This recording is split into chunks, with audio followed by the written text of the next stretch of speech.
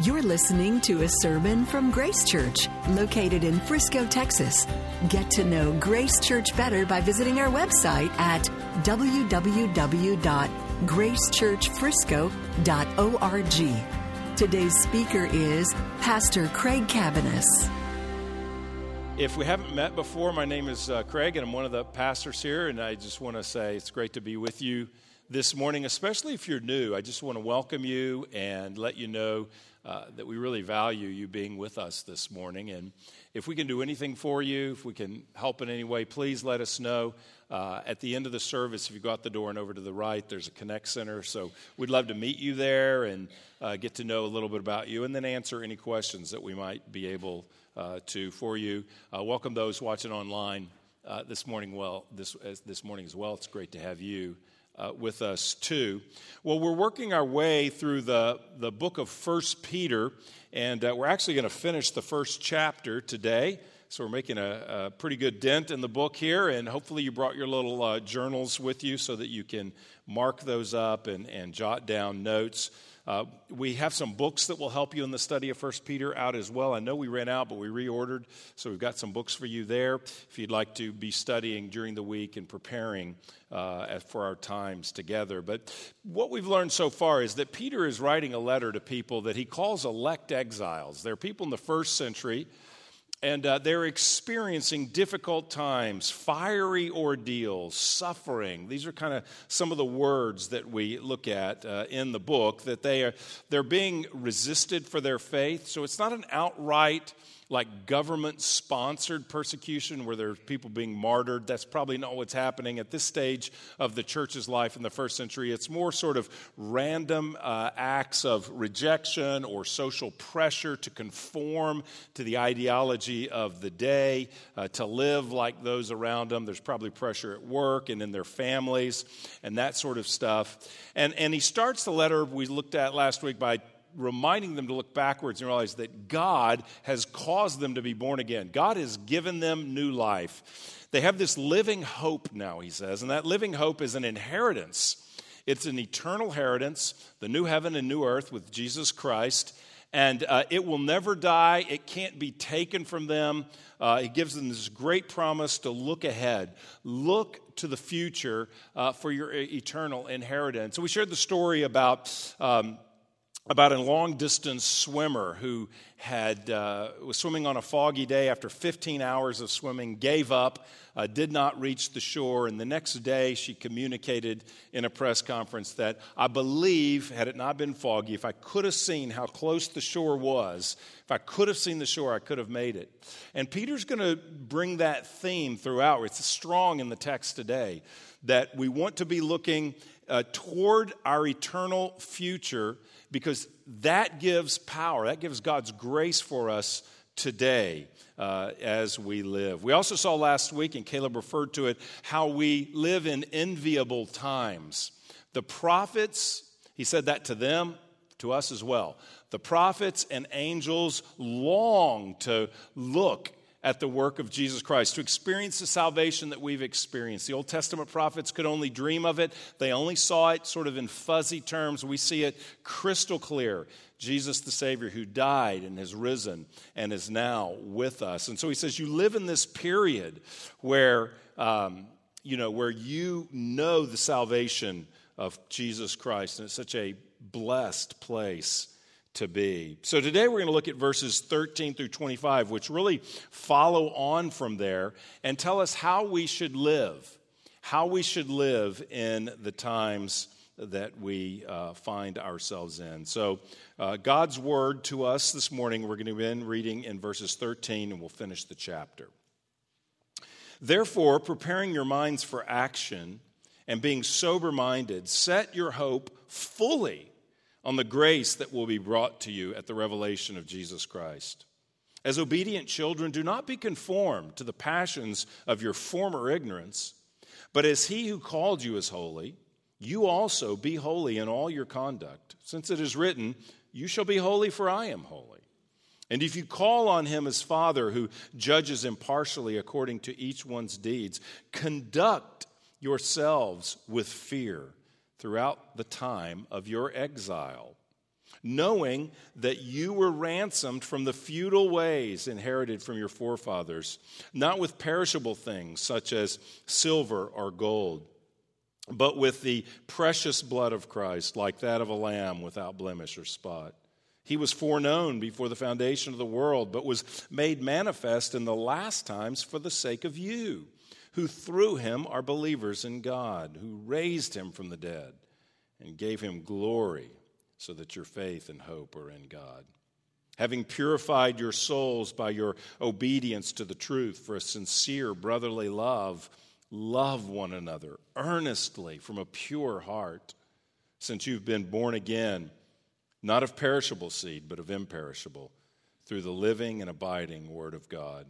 For all flesh is like grass, and all its glory like the flower of grass. The grass withers and the flower falls, but the word of the Lord remains forever. And this word is the good news that was preached to you. Well, this is every section of Peter is pretty densely written, constructed. So this is no exception. And we're going to walk through the passage, but I'm going to spend probably the most time on the first part of the passage, because it's really, in some ways, the theme of the whole book, and it's really the theme of what we talked about last week as well. So I think what Peter is doing in this section is he's laid out, as I did at the introduction, what's already happened. God has saved you. He's given you an inheritance. You live in these wonderful times, as difficult as they are. You live in these wonderful times to know Jesus Christ. And now he's going to say, so what difference does that make? How should you live? How this, with apologies to Francis Schaeffer, he wrote a book called this. How should we then live based on what Jesus has done for us? And I think in the passage he says three things. He says that we are to think right, we are to live right, and we are to love right. And I know it should be an ly, it should be an adverb, think rightly, but I want to say think right, because those who are like meticulous about grammar will be troubled by that, but so you will remember it. So you will remember this outline. If I said it correctly, then you wouldn't. So I'm intentionally, doing this so it will irritate some and it will cause you to remember. So think right. Think right. That's what is implied. What's been implied in the first 12 verses is made clear in these verses. Peter says believers must focus on their eternal future to know how to live today.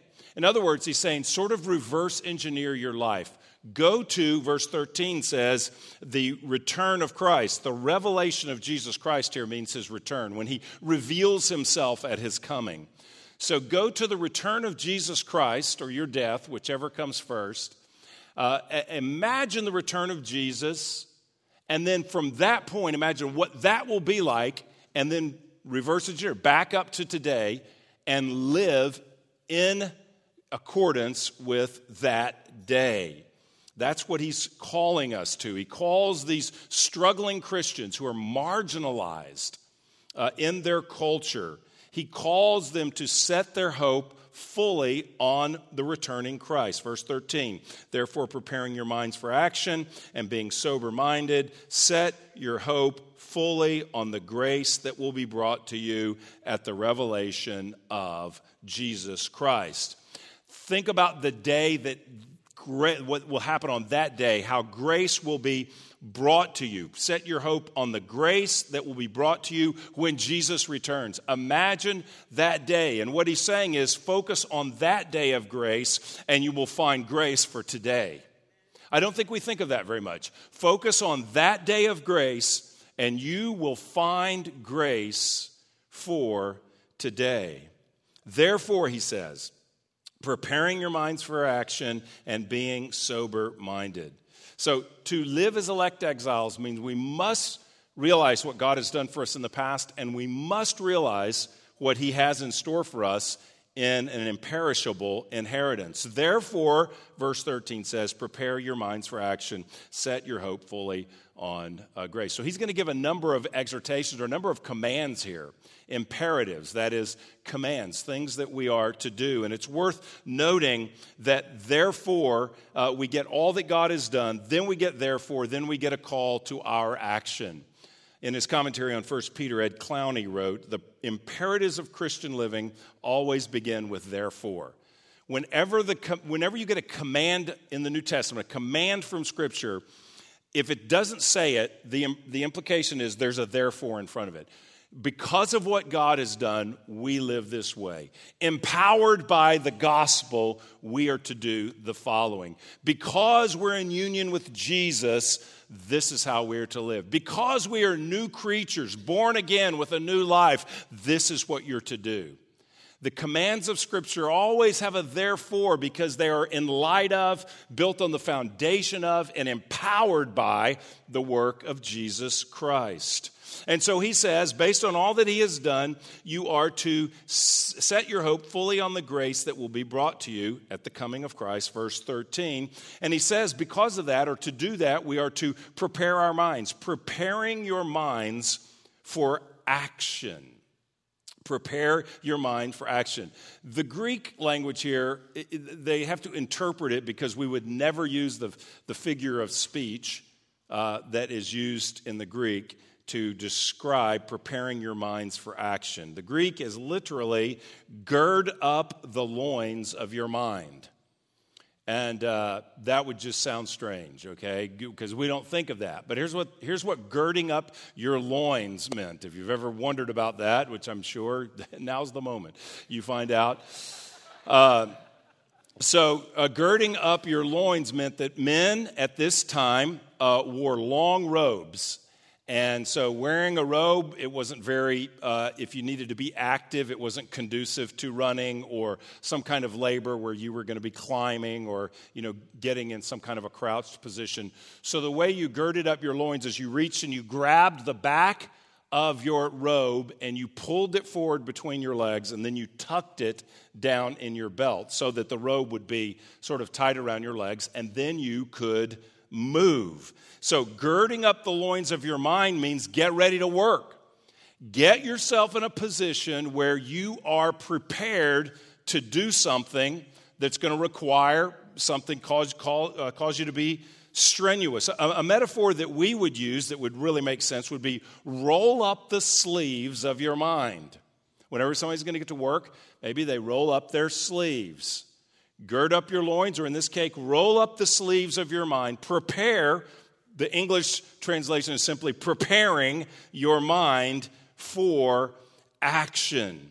So he's saying, consider what the return of Christ, what's in front of you, and prepare your mind for that.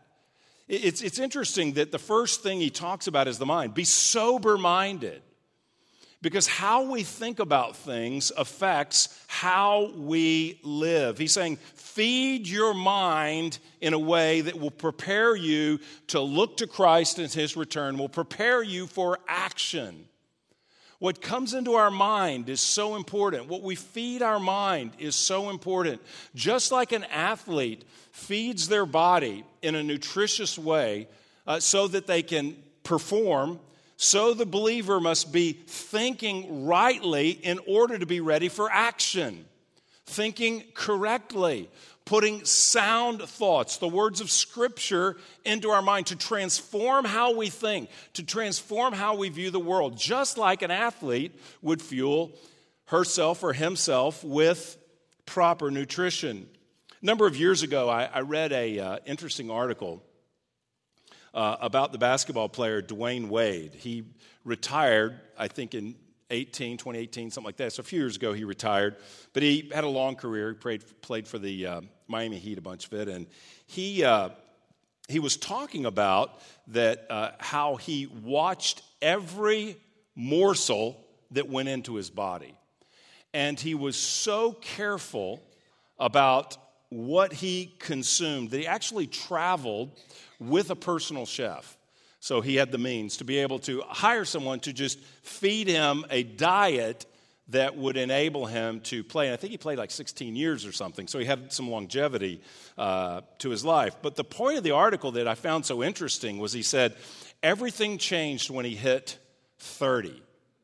Everything changed when he hit 30. He said that he used to just drive through McDonald's. He used to eat pizza, burgers, junk food. He actually said, I'm sure this is an exaggeration, but he said, I never had a vegetable until I was 30.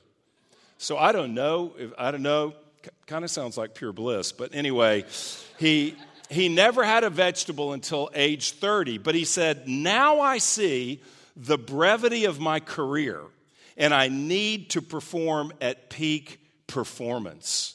So he got to age 30 in basketball years as like age 60 in regular life, I suppose. So he got to age 30 in basketball in the NBA, and he said, I've got a brief time in front of me, and because of the brevity of my career, I'm looking towards the end of my career, and I got to start fueling my body correctly to be able to play at peak performance. That's what this passage is telling us. We need to put things into our mind that are sound and true, the Scripture, so that we are able to live as God wants us to live, so that we are ready for action. Ready for action. Roll up the sleeves of your mind. Be sober-minded so that you're ready for action, so that you can fix your mind on what is to come, because the daily thoughts, the culture is not going to tell you, be anticipating the return of Christ. Be prepared for the coming of the kingdom. No one in the culture is going to tell you that. So you have to prepare your mind for that. It's interesting, if you think about the context, what he's told them is you're exiles. He said it in this passage too. You're cultural outsiders. You are spiritual foreigners in your culture because your home is the kingdom of God, the new heavens and the new earth. And so he's saying this whole book is about living in exile, living where you are part of a culture that is outside the norm, that your host land, even if it's where you were born, your host land is now foreign to you because you've got a new birth and a new citizenship, a new king and a new kingdom. And so because of that, we need to be asking, is my mind shaped primarily about the truths of my home, my true home, or is my mind shaped by the surrounding culture? All day long, you will hear messages communicated to you about the importance of wealth, possessions, status, accomplishment, success. I mean, you can find churches that are built on that is going to tell you about success. So we need to be saying, am I imbibing of those thoughts? The idea that you are what you own. You are what you achieve. Or in this culture, you are what your children achieve. That's Frisco and the surrounding communities. You are what your children achieve. Bombarded constantly by messages about appearance. You are how you look. You are, how young you are. That's the reality of who you are. You are how you dress. Your message is about approval. You are who accepts you. You are who celebrates you. You are who likes you. You are how many friends you have. You are how many followers you have on social. So these messages and 1,000 others are bombarding us all day long. So he says, be sober-minded. We're still in 13. Preparing your minds, girding up, rolling up the sleeves of your mind for action. Be sober-minded. All of those thoughts I just shared with you are drunken-mindedness. They're not sober-minded. Now, sober-minded here means serious. It means thinking with some gravitas, but it also means thinking soberly. Don't give in to drunk thinking. Clear thinking is imagining the return of Christ. Set your hope fully on the grace that will be brought to you at the revelation of Jesus. Jesus splits the skies. You meet him. The grace of God that will be communicated to you in that moment, I assure you, you are what you own, will be very foolish in that moment. That is not the truth. And in that moment, we will see crystal clear. So he's saying, sober up, wake up, is what he's saying right now. In that moment, the grace that will be revealed when Christ returns is you are his, you are loved, you are declared righteous, you are forgiven, you are a recipient of grace, you are a son or a daughter of the Father, you are defined by your relationship with God. This is reality. And if we don't see that day and live in the good of that truth, then we will be very tempted to not roll up our sleeves for action, but to roll with the flow. Not to be sober-minded, but to be drunk on the philosophies and the passions and the ideas and the politics and the desires, to be drunk on the age. We're all tempted to that. And that's what he's saying. Hey, you're an outsider. Well, don't conform to the pressures that you feel.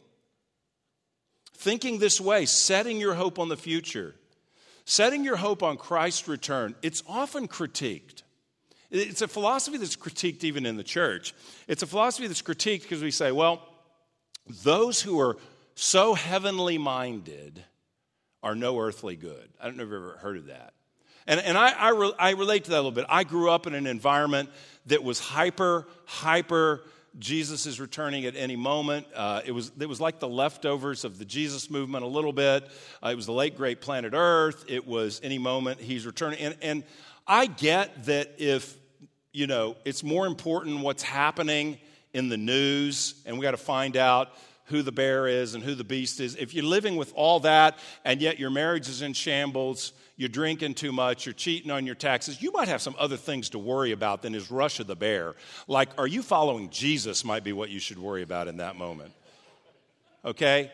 So what's the 666? You might need to be worrying about, have you already bought into the 666? Are you following Jesus? That's probably what you need to be thinking about. Is Jesus my Savior? So I understand.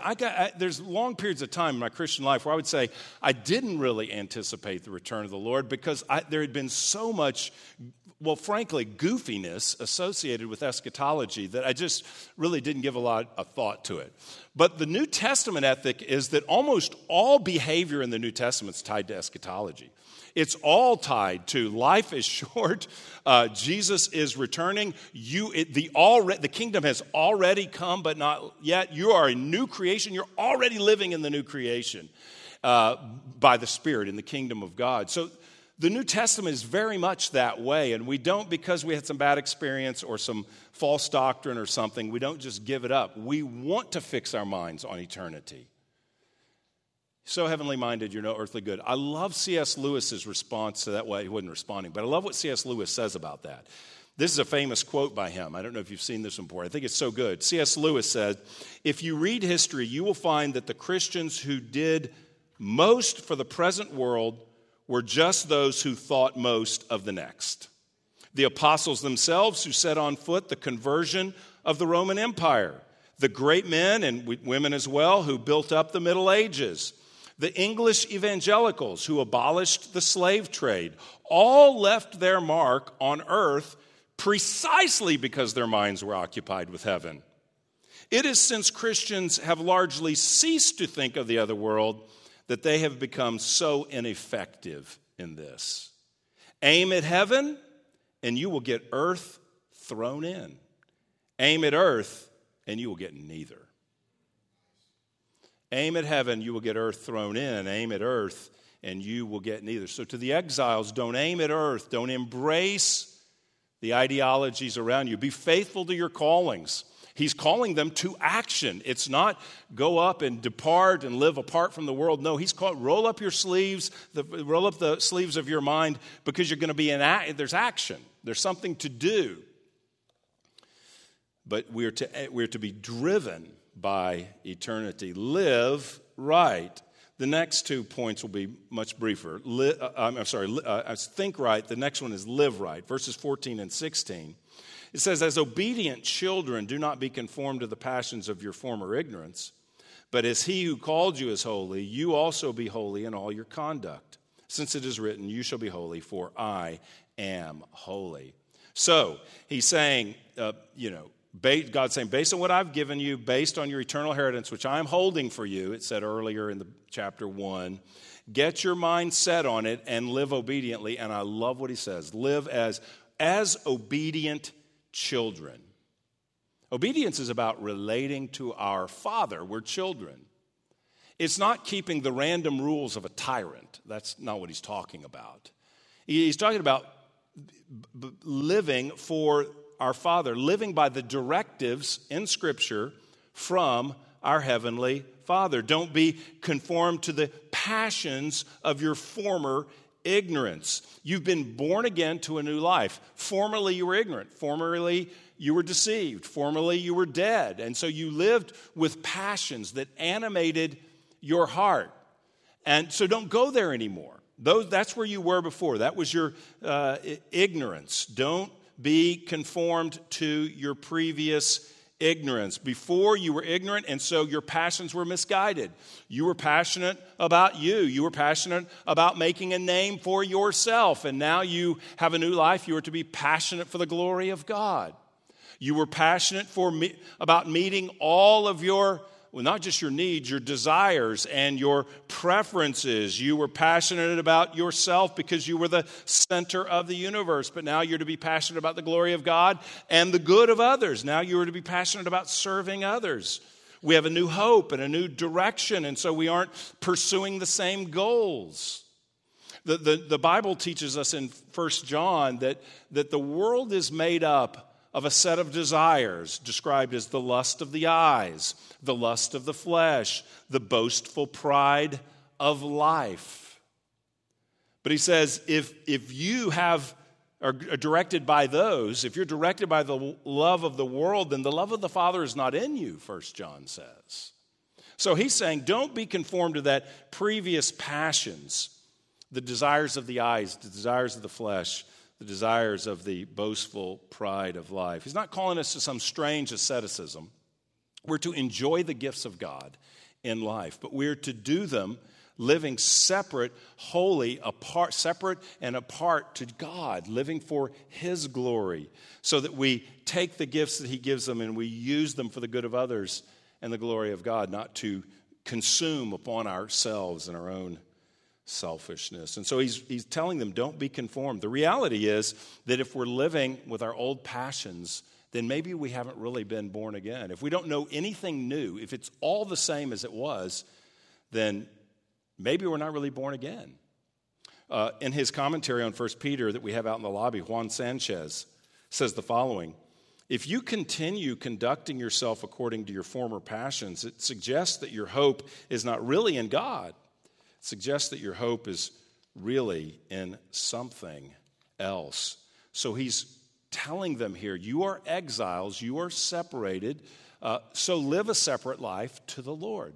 Don't live just like you used to, like they do. Well, why should we live right? Well, he gives kind of 3 reasons. He says we should live right because of God's character, because of God's judgment, and because of Jesus' sacrifice. So think right and then live right, which is to live holy, which is to live for God, separate to God, to obey His Scripture, empowered by His Spirit, motivated by His grace. So, first of all, we are to live right because of God's character. Verse 15, He who has called you is holy, but as He who has called you is holy, in all your conduct, be holy in all your conduct. Sorry, I read that wrong. But as He who called you is holy, you also be holy in all your conduct. So he's saying you're to live a holy life set apart because God is. Now we have such an unbalanced, unbiblical view of holiness. We tend to think of holiness as just like this outdated, definitely prudish, from another era, sort of self-righteous, stuffy, narrow, outdated list of rules, of things to avoid, things not to do. But holiness really means, as this text we just read says, to conduct yourselves like God, to imitate his character. Be holy because he is holy. Well, that's kind of hard to even think about. What does that mean? How do I do that? Well, where do we see holiness? We see the life of God, the holiness of God, in the life of Jesus. That's where we look for holiness. And Jesus really corrects sort of an improper understanding of holiness. When you read the Gospels, do you actually find Jesus to be somebody who's kind of grumpy and frumpy and just mad at everybody all the time? No, children are running to Jesus. In his holiness, children desire to be with him. When you read the Gospels, do you find Jesus to be some sort of self-righteous, holier than thou, looking down upon everyone all the time? No. Sinners, tax collectors, prostitutes. Tax collectors are the most despised people of the day. So tax collectors and prostitutes are having meals with him. He doesn't do what they do. He's distinctly different than they. He's perfect in his righteousness. But there was something about his love and his holiness that drew them. Do you find him creating a long list of rules to protect you from breaking the list of rules? No, that's what the Pharisees do, and they hate Jesus. They're behind his death.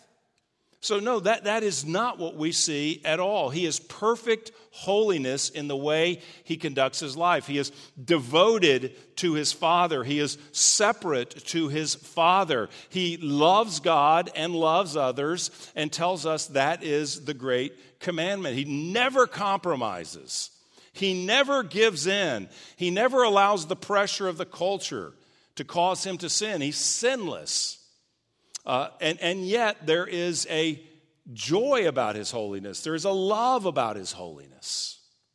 So we need to look at the life of Jesus and say, that's holiness. That's holiness, purity and righteousness. So we live right because that's what God is like. Be holy, for I'm holy. Secondly, because of God's judgment. Verse 17, if you call on him as Father who judges impartially according to each one's deeds, conduct yourselves with fear throughout your time of exile. So as you live in exile, live in the fear of God. Live with reverence for God. Live with awe of God. Live, we already read, sober-minded, alert to the nature and character of God, and alert to the culture around us, alert to the Scripture. And realize that God judges. Now, he's not telling Christians that they will be condemned for their sins. Jesus was condemned for their sins. But he wants them to know he's an impartial judge. He is not an indulgent father who just looks the other way. He is one who will evaluate our lives. We give an account. He's telling them you're accountable. He's telling us we're accountable. We give an account for our lives. We give an account for our works. Not to be saved by our works, because we're not.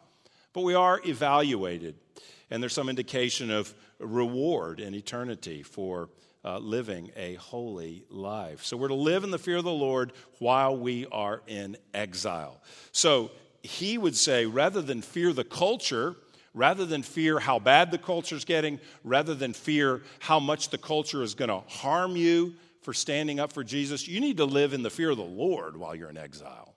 That's what he says. We have our fears misplaced. We often have the fear of man. We want the approval of others, or we're afraid of what they can do to us, or we're afraid of just how dark and bad it's getting and how far to the margins we are going to be pushed in the future.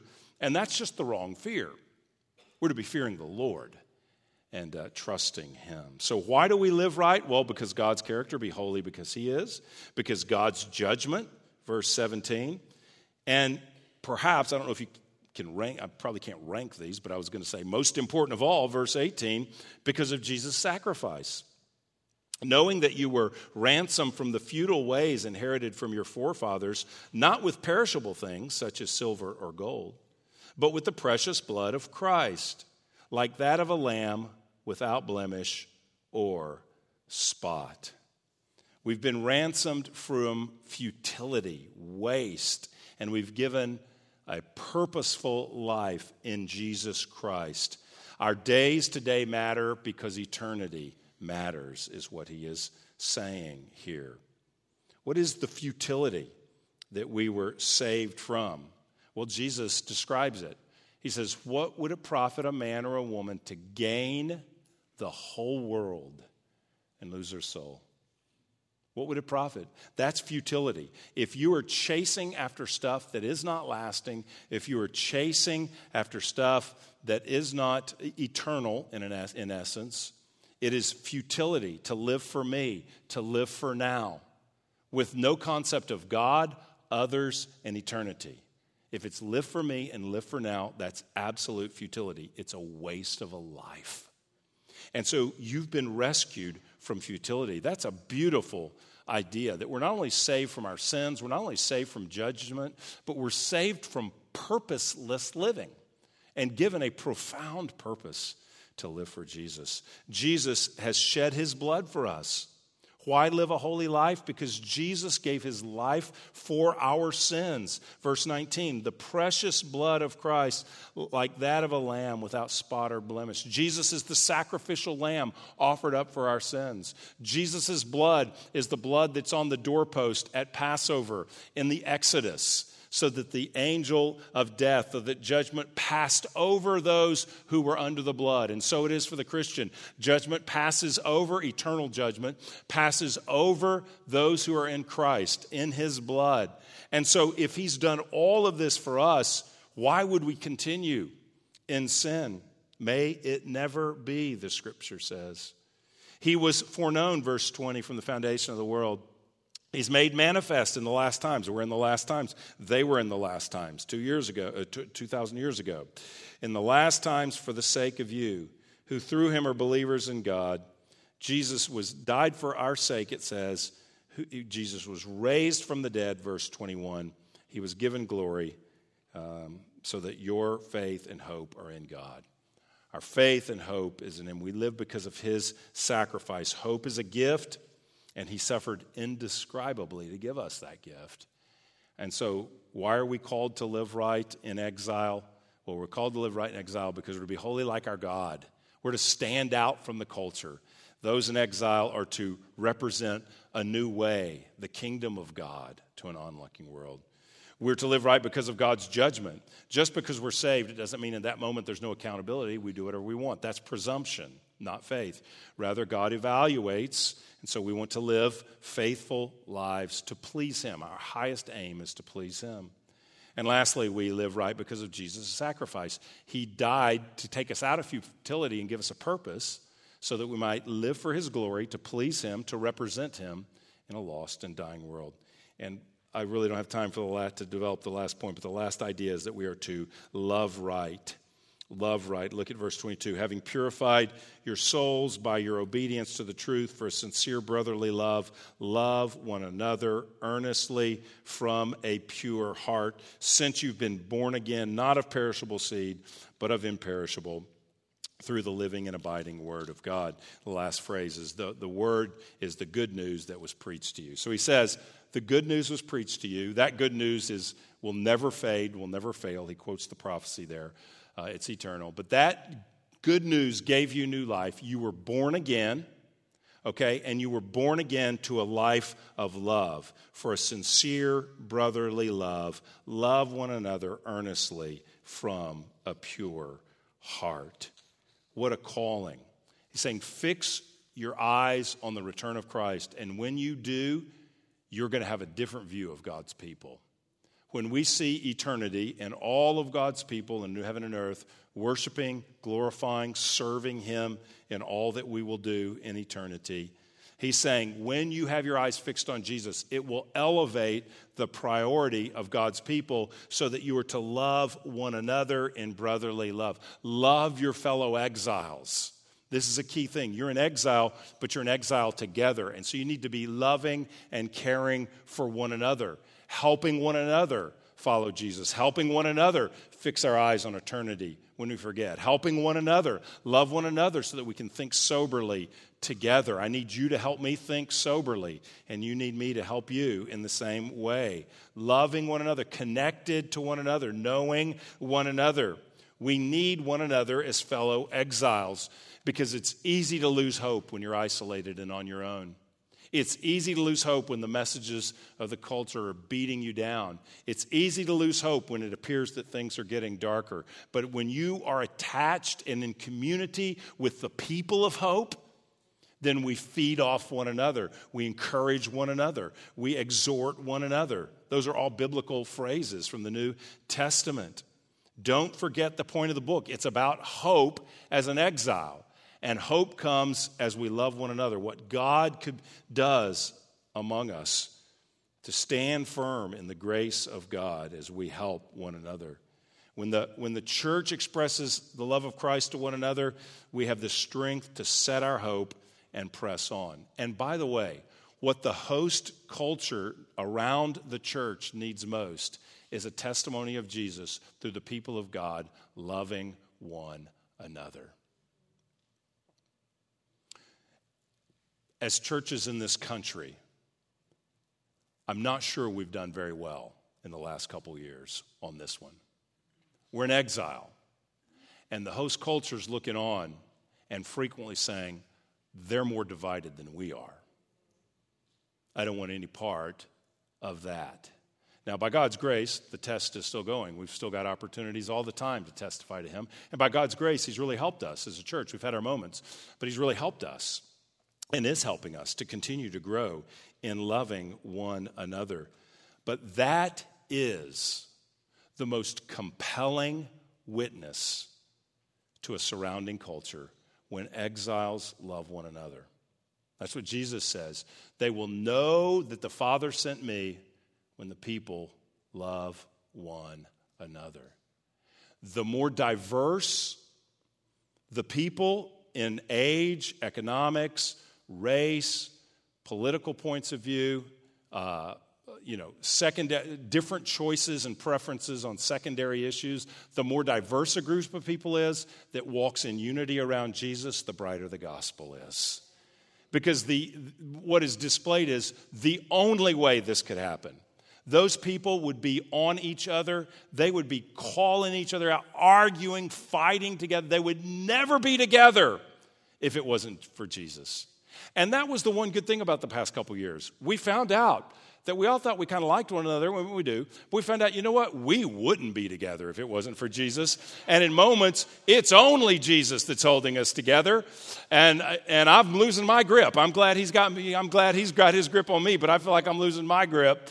So we experience that. But the glory of God is that He's helping us to love one another. That this is the more polarized the culture is, the more divided the world is, the more compelling is the testimony of unity around Jesus.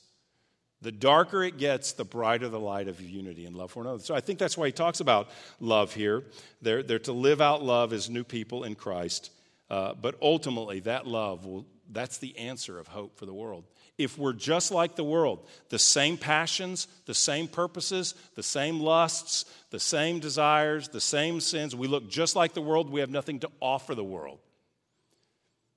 And if we're as divided as the world, we have no place to offer peace and love and relationship. That only comes as God helps us to love one another. May God help us. Let's pray. Father, we thank you today for this truth, this reality, Lord, that you have given us something to live for. You've given us a purpose. We ask for your help to apply these things we've read in your text. Help us to fix our eyes on eternity. We're so caught up. Lord, I confess, I am so caught up on what do I have to do this week? What's happening today? What does this person think? What's happening over there? How do I feel? Lord, all of this stuff that we just live in, we pray that you would lift our eyes off today and see that day so that we could live this day in light of that day. We pray the grace of that day to be revealed would be our grace for today. Lord, we pray as well that we'd live right, not just think right, but we'd live right, that we'd live holy lives by your grace, set apart to you, because we want to be like you, Lord, because you are a judge, and because Jesus gave his life for us. And lastly, we want to love right. Help us. Help us to love when it's hard. Give us patience with one another. Give us long-suffering just as you have been patient with us and long-suffering with us. And Lord, may our testimony shine bright of those who differ on 1,000 different issues, but are one in Jesus, one on the Word, one in the community of faith. May it be by your grace. In Jesus' name we ask it. Amen. Thank you for listening to this sermon from Grace Church. To receive future messages, subscribe to the podcast on iTunes or listen online by visiting our website at gracechurchfrisco.org.